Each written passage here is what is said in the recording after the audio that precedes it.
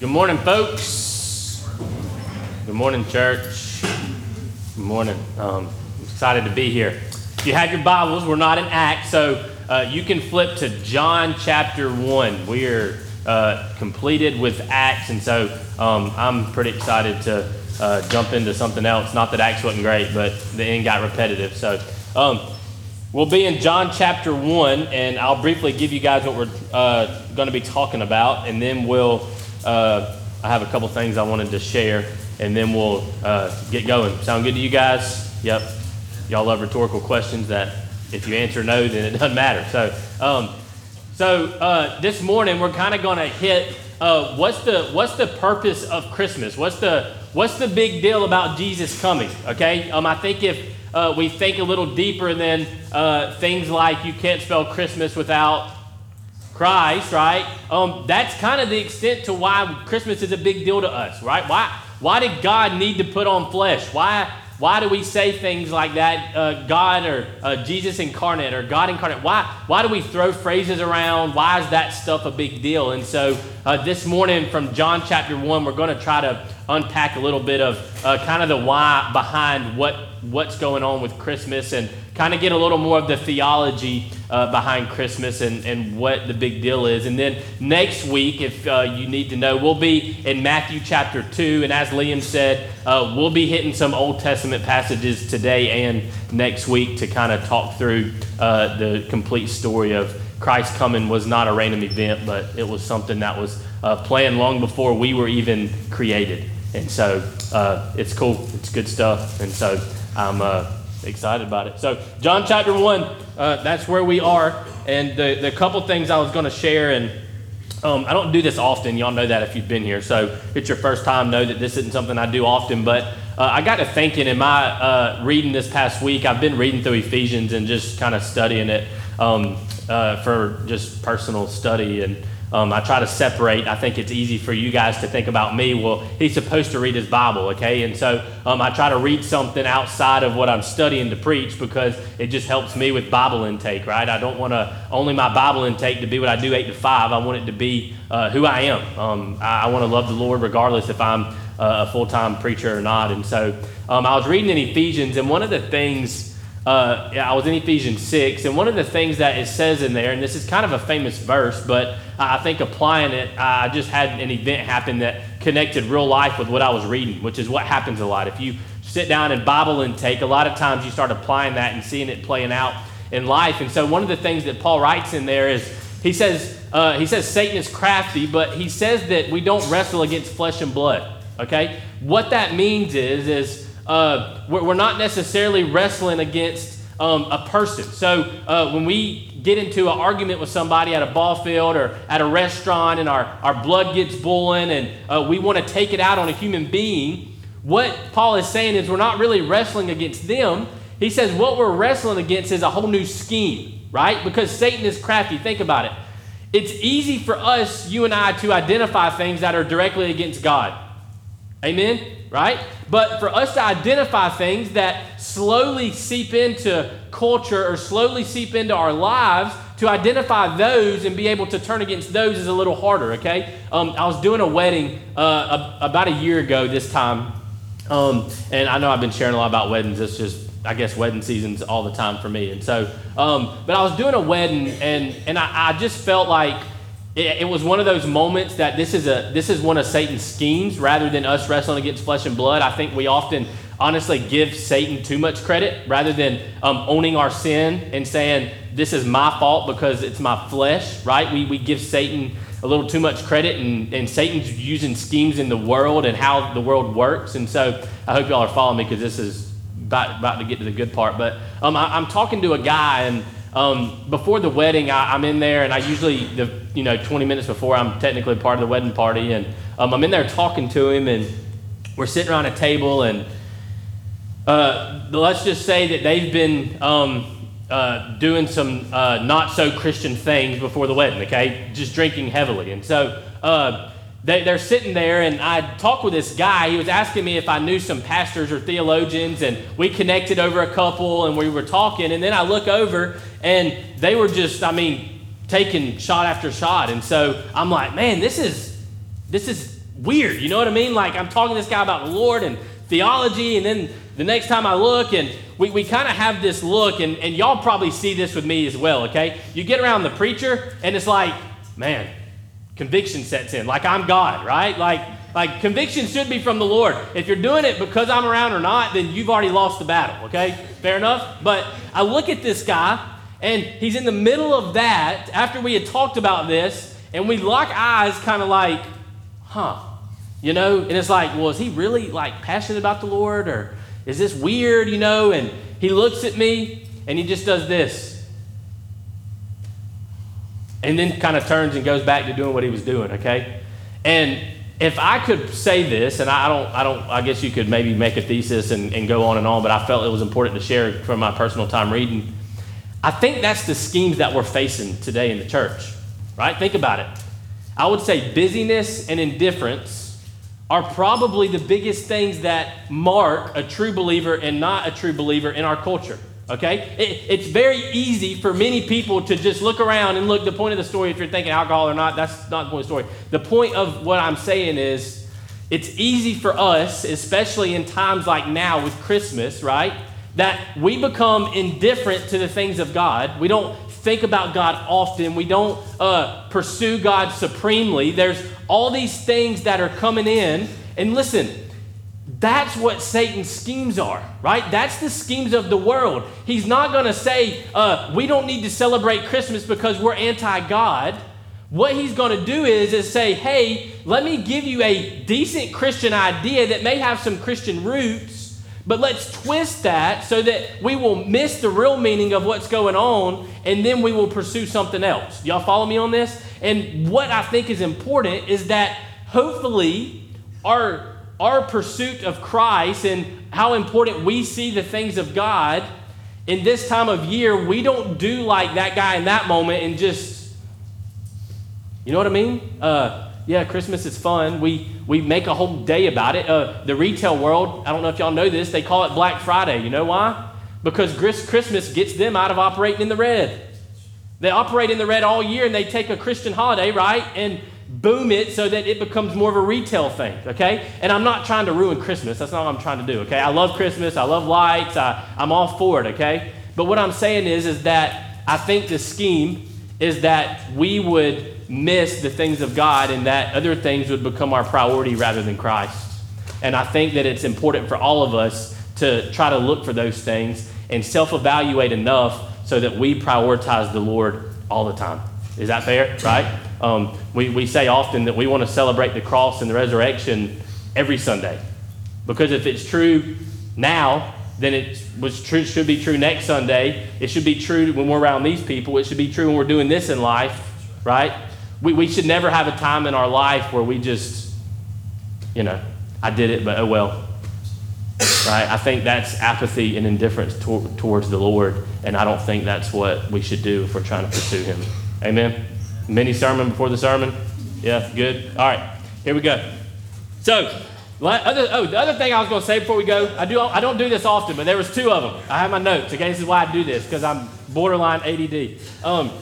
So the other thing is this will be the last Sunday. I'm assuming most of these people will be gone for the last month. So if we could, this area is where the college students primarily sit. Y'all know that. So they'll be gone, but we've had some great things happen this semester. And so I wanted to just say from our church family to you guys, we're thankful for y'all. I hear this all the time I hate to classify, like we say college and then adults.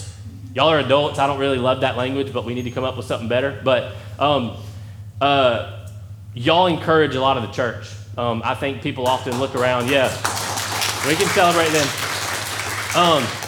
I think often people look around and they're like, well, God's not doing much. You know what I mean? Or the young people don't love the Lord. And we haven't done anything that spectacular for college students, okay? We started out pretty plain. We went through the book of 1 John, which basically tells them if you're living in sin, you're living in the darkness, and you need to come to Christ and live in the light. And we just taught that over and over. And we ate meals together and hung out, and the Lord's been working in their life. And so we appreciate you guys and hope you have a great Christmas. And I'm assuming we won't see y'all. Well, I'll see you guys Tuesday, but the rest of you guys won't. So anyway, we appreciate you guys So that's what we got. All right, here we go. John 1.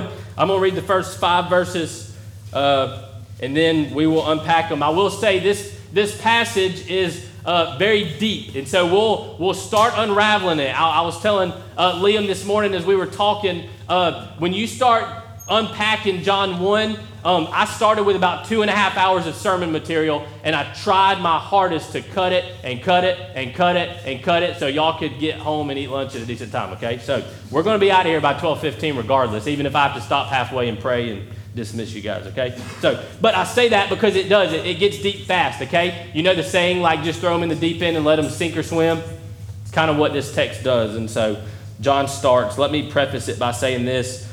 John tells us in John 20, he tells us why he wrote the book of John, okay? John's one of the 4 Gospels.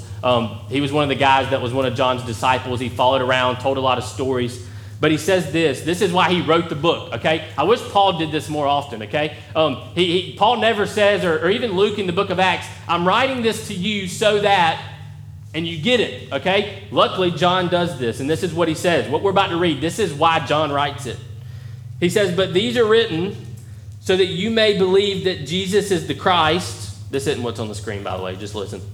Some of y'all are thinking we're off, okay? But these are written so that you may believe that Jesus Christ, the Son of God, and that believing you may have life in his name. So why did John write this? So that we would be sure of who Jesus was, right? John wrote this. He told of miracles. He told of him being the light of the world. He tells us where life is. And a lot of the thesis of the whole book of John, which is a lot, comes from these few verses. And so you can tell quickly why it's so hard to unpack. So I'm going to read it, and I'm going to pause one time in the middle of it and explain, and then we'll get going. So John says, John 1:1, in the beginning was the Word. Anybody else know when we see in the beginning? Genesis 1:1, right? In the beginning. Okay, this is the first verse that I taught our 3-year-old. In the beginning, God created the heavens and the earth. So John immediately ties the beginning of creation to Jesus. Why is that? Because he's trying to get across that Jesus isn't a rescue plan. He's trying to get across that this isn't a random thing. He's trying to tie Christ to the big story. You know what I mean? He's trying to tie Christ to being there in the beginning, that he was the one who made all things. He was with God in the beginning. He is eternal too. Jesus wasn't not there and then was created as a baby, okay? We'll get to this in a minute, but he was there in the beginning too, and that's the connection that John is trying to make, and we'll just read the rest of it. And the Word was with God. When you see Word, it's Logos, it's talking about Jesus. And the Word was God. This is important. Let me pause there. The Word was God. This is an important verse. Why? This is what separates a lot of other religions from Christianity. Jehovah's Witnesses, Mormons, Jews, Muslims, you name it. Okay? A lot of that hinges on who Jesus is. If Jesus is God, he's part of the Trinity, then we're right. If Jesus was just a prophet that was trying to tell about the Father, like many of them say, then we have it wrong, okay? But what John is saying here is that Jesus was God. He was in the beginning. He was there. He's the creator of all things. He's the sustainer of all things. He is God himself. He's not a created being, as some of them will teach. Verse 2, he was in the beginning. You see what John's trying to get across? Verse 3, all things were made through him, and without him was not anything made that was made. It's hard to translate that type of verse in Greek. They would use negatives to point to the positive. Verse 4, in him was life, and the life was the light of men. In verse 5, the light shines in the darkness, and the darkness has not overcome it. So we're going to unpack this, and we're going to spend the majority of our time, about half the time, on point 1, and then the next 2 points come from verse 4 and 5, which are a little more like applications. And so let's pray, and we'll get into it for about 35 minutes. Lord, we love you, and God, we're thankful for your word. God, we're thankful that we don't have to guess at who you are. God, we don't have to guess what you're trying to teach us. We don't have to look in the clouds and circumstances to try to figure out who you are. But God, through your word, God, in the beginning, you gave us your word, and God, your word is how you gave us revelation and communicated who you are to us. And God, as we'll see in a second, we're thankful that we also got to see that in who Christ was as he became word, as he became flesh. And God, your word says that he was the exact radiance of your glory. He was you wrapped in flesh. And so through Jesus, we get to see who you are as well. And so, God, we're thankful for that. God, we're thankful, God, for salvation, for the gospel. And Lord, I pray now as we unpack some big ideas, some big truths, God, would you be with us? Would you grant us wisdom and mercy?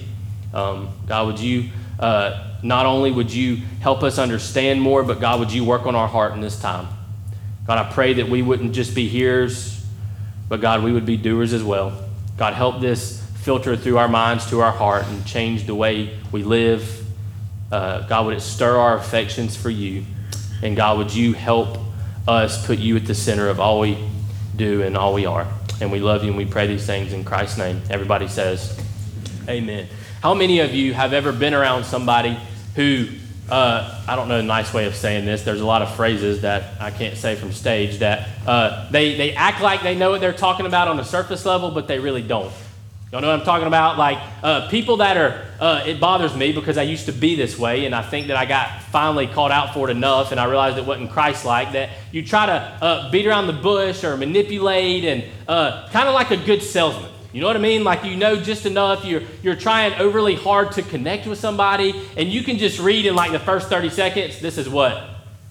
Fake. You know what I mean? Like they really don't know. They're just trying to win me. You know what I mean? Like you're a project of theirs and they're trying to manipulate you or get you to what you want. Well, this happened not long ago. One of the people that were coming to my house to work, one of the guys there, if you've been to my house, okay, I had to get a special septic tank because of the PERT test, which I may have lost some of you women, but that's okay. I had to get a special septic permit because my soil is so sandy. It's gray, okay? In Georgia, you normally have red mud, okay? Well, he kept saying, yeah, your soil looks so red, we probably don't need to work because it'll track everywhere and we'll end up having to clean up a lot behind ourselves. And he kept saying it over and over and over. And finally, I'm like, all right, bud, if you keep saying this, I'm eventually going to have to tell you, you're just trying to like sound smart.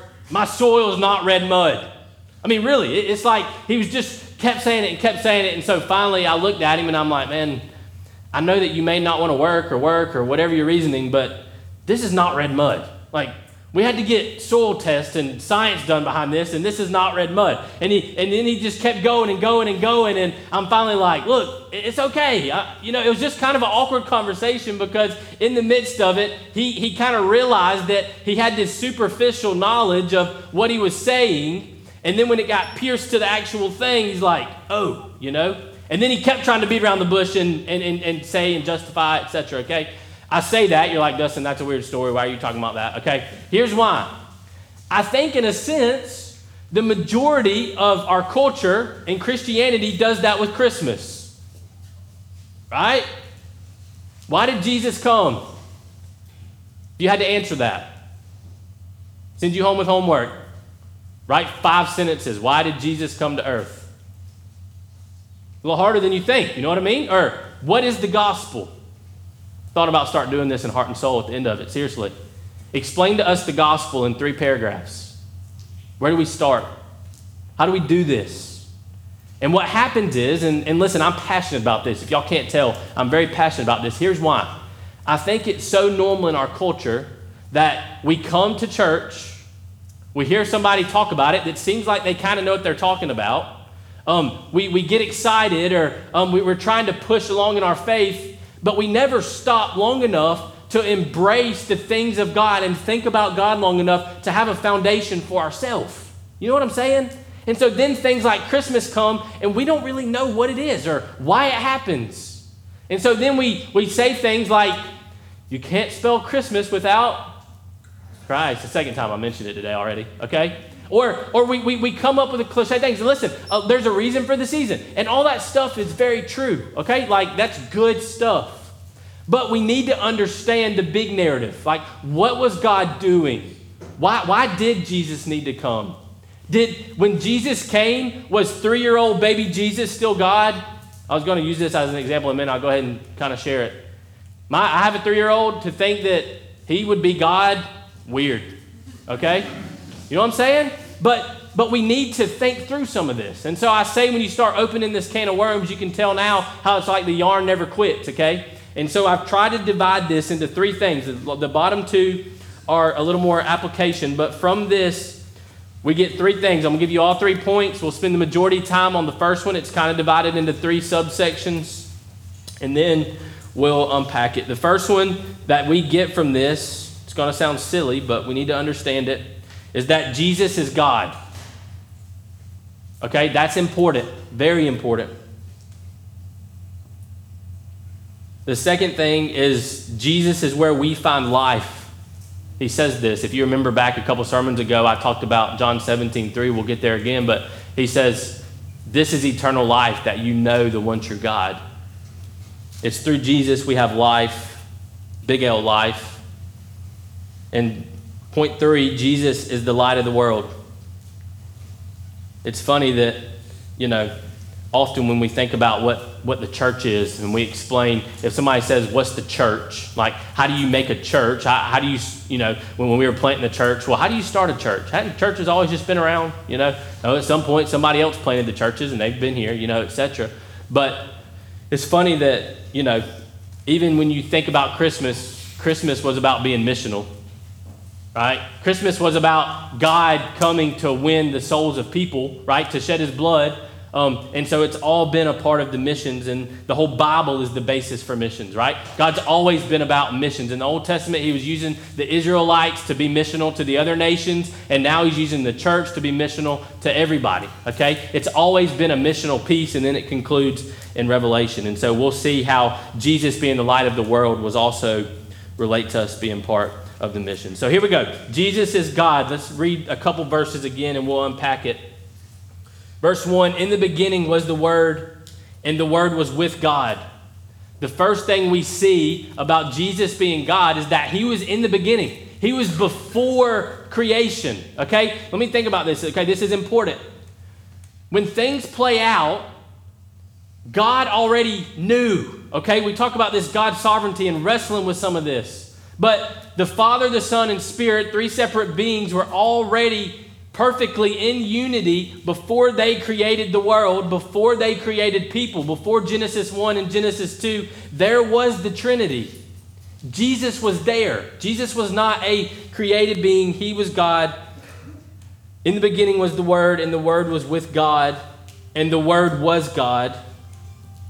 Verse 2, that's a good Sports Center. I know that tone too, whoever it is. He was in the beginning with God. And then he says this, all things were made through him, and without him not anything was made. You see, Jesus wasn't created 2,000 years ago. We often think that all of a sudden in 1 AD, where we measure time, there was just this Jesus came. Jesus existed in spirit with the Father, Son, and Spirit. They were all 3 there. He put on flesh. Listen, without emptying himself of his godly characteristics, okay? Put on flesh, was born as a baby, and now he still sits in human flesh as he did when he walked earth with the Father, and that's who we'll go to be judged at the end, okay? That's this baby that's being born at Christmas. You see, one of the things Liam said, and he kind of said, spoiler alert, we're actually going to read some of that this morning, is Jesus being God means that Jesus wasn't a rescue plan. Right? Think about it. How often are we taught? People were bad. God flooded the earth. He saved Noah. Right? Noah was a rescue plan. Well, what happened after that? Then he started using the Israelites. And then people got so bad, he finally just sent a Savior. But that poses the question of, what about the people before Jesus? Right? How does this happen? What's God's big plan here? Okay? Here's how we know Jesus wasn't a random rescue plan. He didn't scratch his head for about 6,000 years before Christ came like, I wonder how I'm going to save these people. Because if he's sovereign, if he's God, if he's in the beginning and he's in the end, he has to know. You know what I'm saying? Jesus wasn't a rescue plan. He had a plan from the beginning. Jesus came as a predetermined plan at a perfect time that God had already established. And that's what the people were waiting for. Think about this. I'm going to read Isaiah 53. And when he says him, this is a singular male, okay, in the Hebrew. A singular male that is forelooking to a person, a real person to come. For he grew up before him like a young plant. And like a root out of dry ground, he made no form of majesty that we should look at him. What that means is he was like a normal person, like you and I. Jesus was born like you and I. He was despised and rejected by men, a man of sorrows and acquainted with grief, and has one from whom men hide their faces. He was despised and we esteemed him not. It goes down, verse 5, but he was pierced for our transgressions. He was crushed for our iniquities. Upon him was the chastisement that brought us peace. And with his wounds we are what? Healed. That's before Jesus came, right? So what that shows us is that when Jesus did come, it wasn't a random rescue plan. It was planned before, right? Listen, the whole gospel, the whole point of Christmas is set up so that God gets glory. Okay? That you and I can't do it ourselves, but that God himself would create a plan that would give him glory, that he would come and he would pay the price. Another way that this says is Hebrews 1. I want to read it and we'll be done with this one. I know this is kind of hard to get our minds around, but Hebrews 1, 1 through 3 says this. Long ago, this is New Testament, this is after Jesus. Long ago, at many times and in many ways, God spoke to our fathers by the prophets. So God spoke to our fathers of the faith through the prophets, which is the prophets we have in Scripture, right? Ezekiel, Isaiah, Jeremiah, Obadiah, Micah, you go on and on. These people, God spoke through them. He says, but in these last days, he has spoken to us by his Son, Jesus, whom he appointed the heir of all things, through whom he also created the world. He is the radiance of God's glory and the exact imprint of his nature, and he upholds the universe by the word of his power. Think about this. You know, in Genesis 1:1, we said, in the beginning, God created the heavens and the earth. Do y'all know what he did to create? He did what? He spoke words, and then creation happens. What do they talk about here? What do they compare Jesus to? Jesus is the Word. You see that? There's something special about words and Jesus being Logos, the Word. We'll get to that in just a second. I'll explain a little more. After making purification for sins, he sat down at the right hand of the Majesty on high, which is what we just talked about, having become as much superior to angels as the name he has inherited is more excellent than theirs. Primary thing we need to see here of Jesus being God is that this wasn't rescue, this wasn't accident. It was planned long before you and I were even here, right? It was planned before the foundations of the world. The second thing we learn from this and we see here is that he was our exact representation of God. Jesus is God in the flesh. You see, there was a lot of debate, a lot of heresies that came up when Jesus was born because people think, how could God take on flesh? Kind of like we were talking about. But one of the things we have to know is that when Jesus was born, he didn't become something less than God, right? He didn't empty himself of godly characteristics to put on human ones, okay? He never subtracted. When he was born in flesh as a baby, he only added flesh, right? They didn't subtract anything.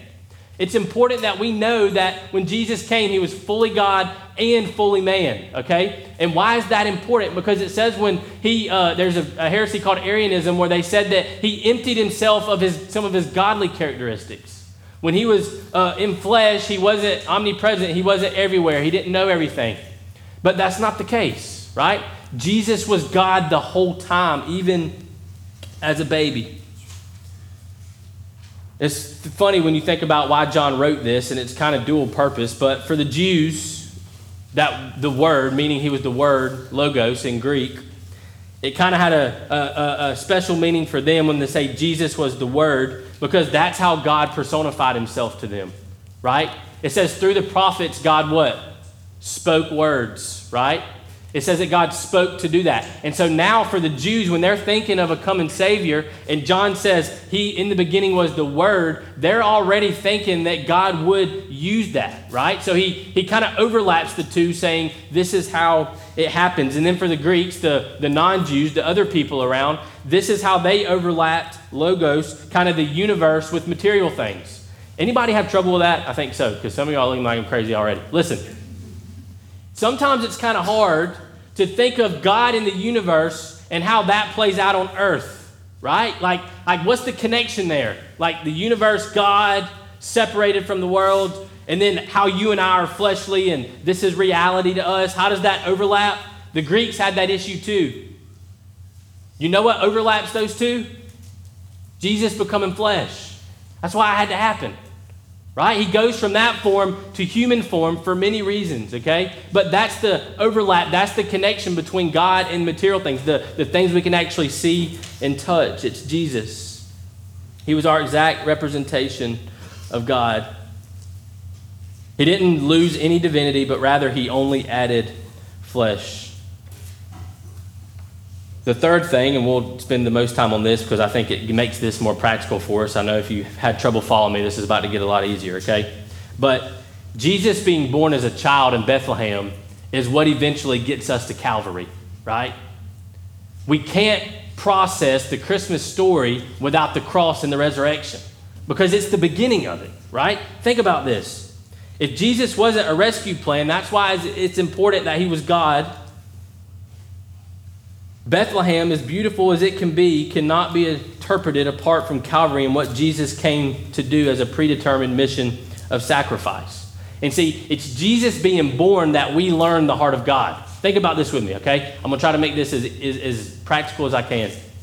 Two huge characteristics of God. The first one is God is gracious, right? He's gracious to us. Why is God full of grace? Because he gave us Jesus when we couldn't earn it.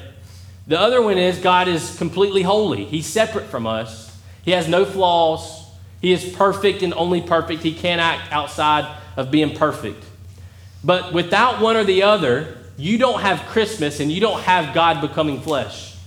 Why is that? Well, how do we connect Christmas and him coming in the flesh to who God is and what he did for us in the gospel? The first one is, if God is only gracious but not holy, think about this. If God is only gracious but not holy, then there would be no reason for Jesus to go and shed blood for our sins. Why?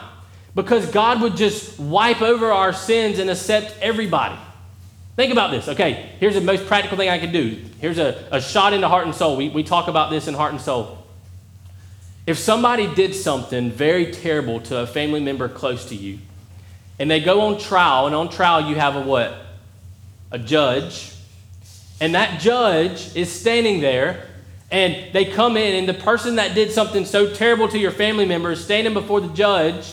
And, I mean, they did something bad, like robbed your family member, beat them up, bad. They deserve some justice. They deserve some penalty for their actions, okay? And what that judge does is they come in, and you're sitting there, and they're sitting there, and you're frustrated. And that judge looks at them and says, you know what? You seem like you're sorry. We're just going to sweep this under the rug and act like it never happened, and you're not going to get any punishment. How many of y'all think that's a good judge? Nobody. Why? Because we know that injustice, things that are bad, should be punished, right? So if that's not a good judge, then would God be a good judge if he said, you unholy people, right? You just come to me and there has to be no sacrifice for your sins. You're sinful. You don't deserve to come to me. We're just going to be all accepting and come to me with nothing paying for your sins. You wouldn't have Christmas. Why? Because Jesus is born as a baby in the flesh to ultimately do what? Pay for our sins, because something had to pay for our sins because we're unholy and God is holy. Y'all follow me on that? The flip side is if God only cared about holiness, there would be no Christmas. Why? Because instead of sending Jesus to be our sacrifice, what would he do? He would tell us to do it on our own, right? You don't need a baby Jesus if you can earn it yourself. And so if God's only holy, he's going to say, be like me. Pick yourself up by your bootstraps, work harder, be holier, and then I will accept you. That didn't happen. You know why that didn't happen? Because it couldn't happen, because we're unholy people and he's holy. So God, out of his grace, out of his holiness, sent the only one that could be full of grace and full of holiness, right? Think about this. This is why it's so important that Jesus didn't sin. Why? Because if he sinned like you and me, he couldn't pay for the sins of other people too. It would be an imperfect sacrifice, right? And so Jesus in himself is why Christmas is so important, because in Christmas we get the full heart of God, right? We get God's grace in Jesus coming, because did anybody earn Jesus? No, right? Christmas shows us God's grace, but it also shows us God's wrath and justness, right? That's why we say often that the cross is where mercy and wrath and grace and wrath perfectly come together. God had to pour out his wrath that you and I deserve on something. And by God's grace, it wasn't us, right? He poured his wrath out on who? Christ. And he absorbed it for us. And now all it takes is faith for us to come to a relationship with him. Now to get a little more practical, we'll move on to the couple next points and we'll be done. Point 2, Jesus is where we find life. I want to read verse 4 because it kind of gets into why this is practical, okay? What else did Jesus coming do for us? Verse 4, in him was life, and the life was the light of men. Listen, Jesus is where we find life. We talked about this the other day, but often we get on this scale of what's going to fulfill me, right? What's going to do it for me? And what we see here is that in Christ, that's where our ultimate fulfillment is found. Jesus came to be our sacrifice and pay for our sins, but not only did he do that for us, he's offering us eternal life, right? He's offering us fulfillment and purpose and for us to be completely satisfied so that we don't have to chase things in the world that will try to satisfy us.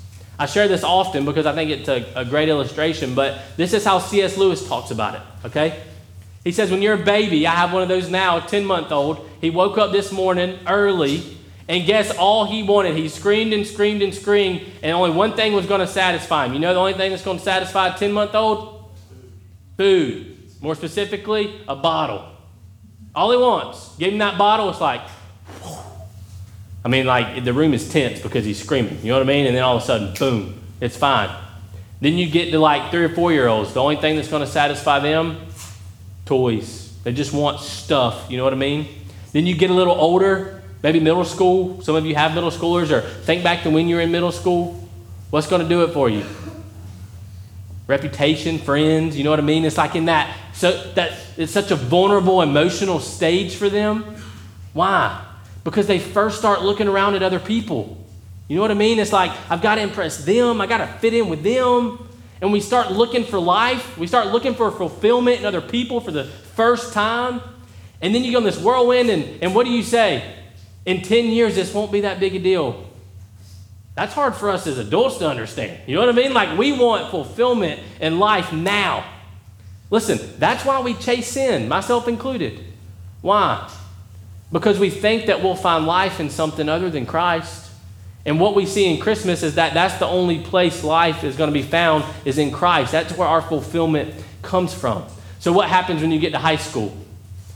Reputation kind of personifies, but that's usually when like the girl-guy thing starts going on. You know what I mean? Either you're solely on your reputation, but you start you hit puberty after that, and then it's like, okay, we got more I got to figure out, right? But then we realize, okay, well, high school ends, let me go to college. Why do we go to college? Because having a good job is going to do it for you, right? If you go to college, you'll get a better job and more money. That'll do it for you, right? That'll satisfy you. That's life. And then you get a good job and money, and you live a good life, right? You fulfill the things. You have money, and then you want what? More money because you're not satisfied, because you need more things. What are we searching for in all of these stages of life? We're searching for big L life, right? Like they say here. We're searching for fulfillment, which is the only place we're going to find it is in Christ. And then we say what? After money does it? I'm tired of working, but I still want money, so we do what? Retire. Yeah. Some of y'all know what I'm talking about. Yeah? Some of y'all hadn't thought about it. It's coming, right? It's coming for me, right? I'm already thinking about it. Hey, how can I set myself up well so that I can retire good? You know what the problem is? You'll never retire with enough money. You'll look at somebody else that retired with more money than you and say, I should have done better when I was younger so that I could have what they have. Fair enough, right? And then you start getting to the end of your life, and then what happens is we start realizing this thing is coming called what? Death. And it's a serious thing. And what happens when we start thinking about serious things is we start thinking about things like purpose. What am I here for, God? What am I doing? You know what I mean? I can't be here by accident. Somebody created me. I look around. I didn't create the world. I didn't create these other people. There's got to be something bigger than me. And you know what you realize? You realize you were created. You were created by God, a creator. And then you start thinking about the Lord. You start thinking, man, well, if he created me, he's holy. But the problem is I can't come to a holy God. Why? We just talked about this. Because we're sinful.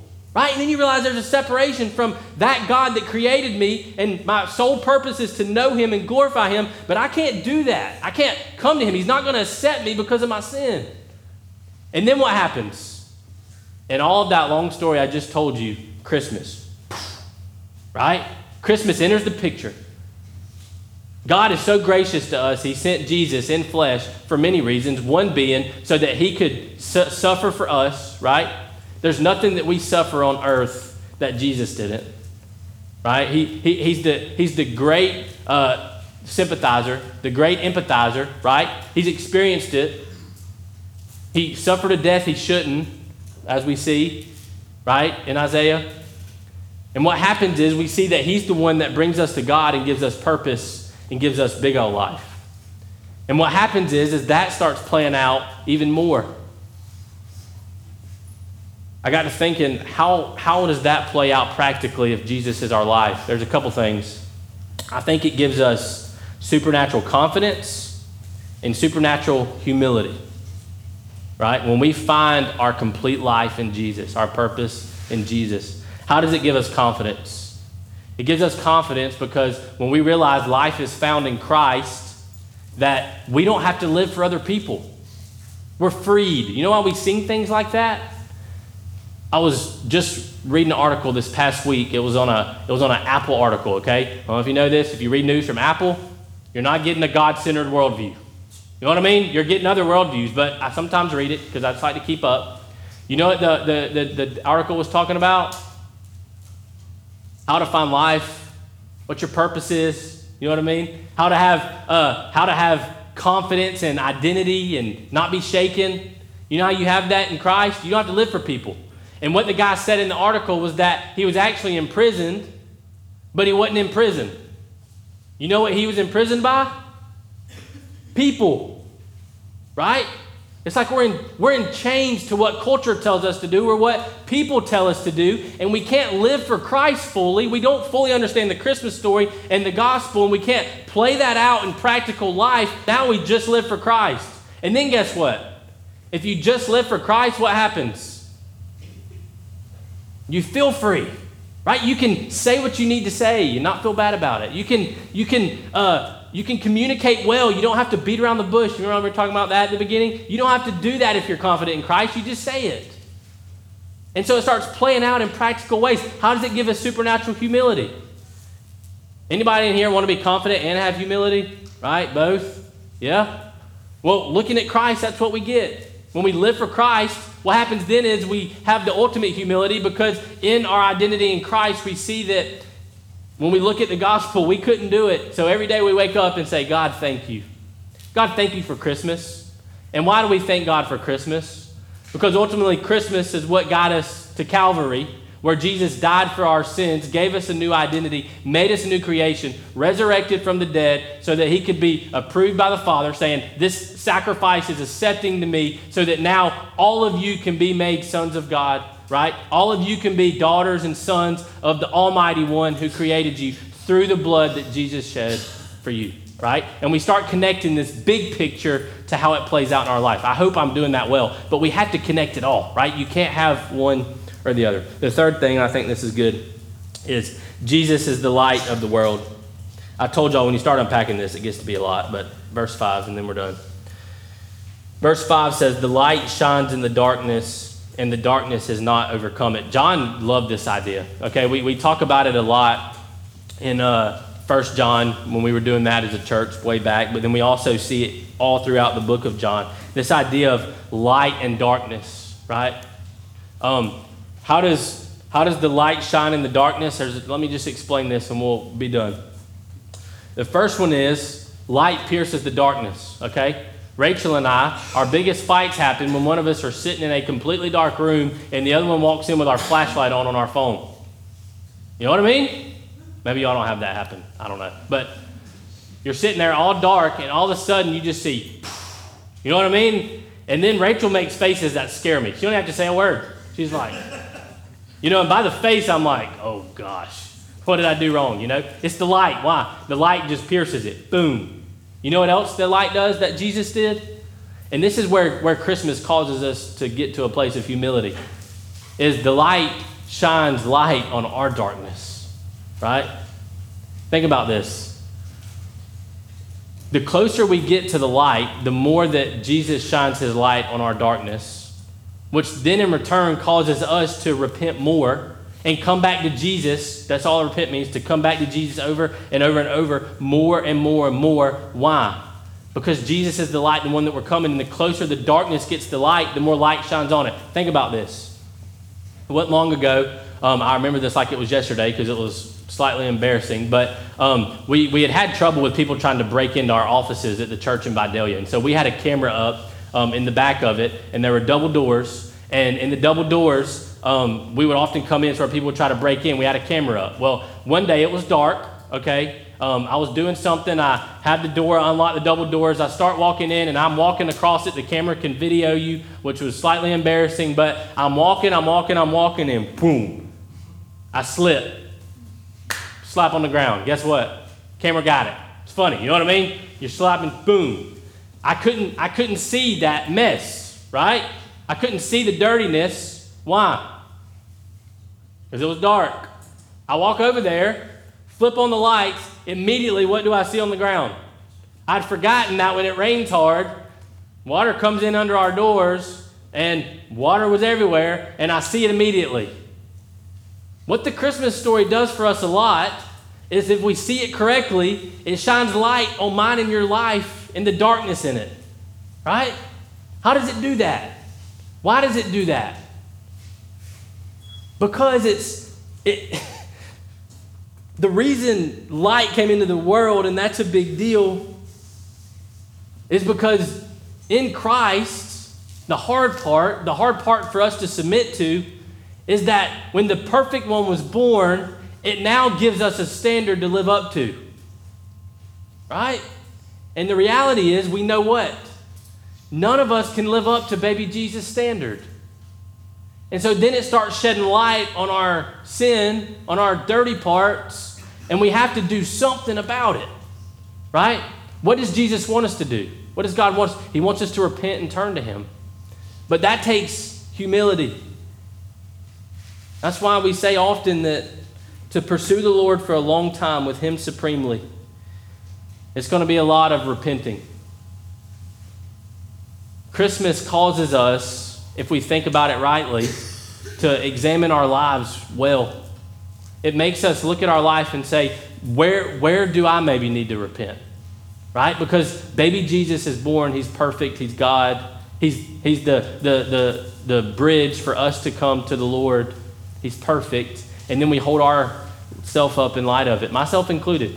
One of the things we say is we hope that we preach a standard that nobody can reach, right? Because none of us can get there. But we're holding that up in light of who we are. Because our natural, sinful, fleshly bodies, we want to compare ourselves to something that we're a little better than. Amen? You get in a hard spot? I'm not as bad as so-and-so, or I'm doing more than so-and-so. That's not where we need to be. And so as we finish, the last thing I just want to say is repentance, and what Christ coming into the world causes us to do when we reflect on it, is to come back to the light, right? To come back to Christ. And the way we do that is by seeing repentance and turning back to God over and over is a sign of strength, not weakness. Think about this. Last thing, we're done. When somebody comes forward maybe to the altar or somebody says, I need to repent, what are our immediate thoughts? What did they do Friday night? Or, man, I wonder what you did. But if Jesus is the light of the world and we're sinful flesh, the closer we get to Christ, the more we repent, right? When I'm in a good place with Christ, I realize more of my sin, which causes me to repent more. And so what the whole gospel story does, Jesus being born, is causes us to look at a reflection of Christ, and it causes us to examine where we are in light of the whole big story and how we can play a part in it. Let's pray and we'll be done. Father, we love you. God, I'm thankful for your word. And God, as we attempted to unpack this, which probably should have been about 4 sermons, God, I pray that there would be pieces of it that would convict us. God, there would be pieces of it that cause us to, God, repent and see you for who you are. God, I pray that when we think about Christmas and think about why Jesus came, God, we don't just get to maybe the shortcuts, but God, that we think about you, we think about the big parts of the story. God, we think about the beginning, we think about how you worked before Christ and what Christ means. And God, during all that, I pray that we would apply it to our lives. God, I pray that we would find life in you. I pray that we would find our identity in you. Pray we would find supernatural confidence, humility in you. And God, I pray that as we see, God, that we would continue to walk in the light. And Lord, thank you for these people. God, I thank you for their hearts to be here, their hearts to grow. And Lord, I pray that you would continue to stir our affections for you through your word. And we love you, and we pray these things in Christ's name. Amen, amen, amen. Love you guys so much. See you next Sunday.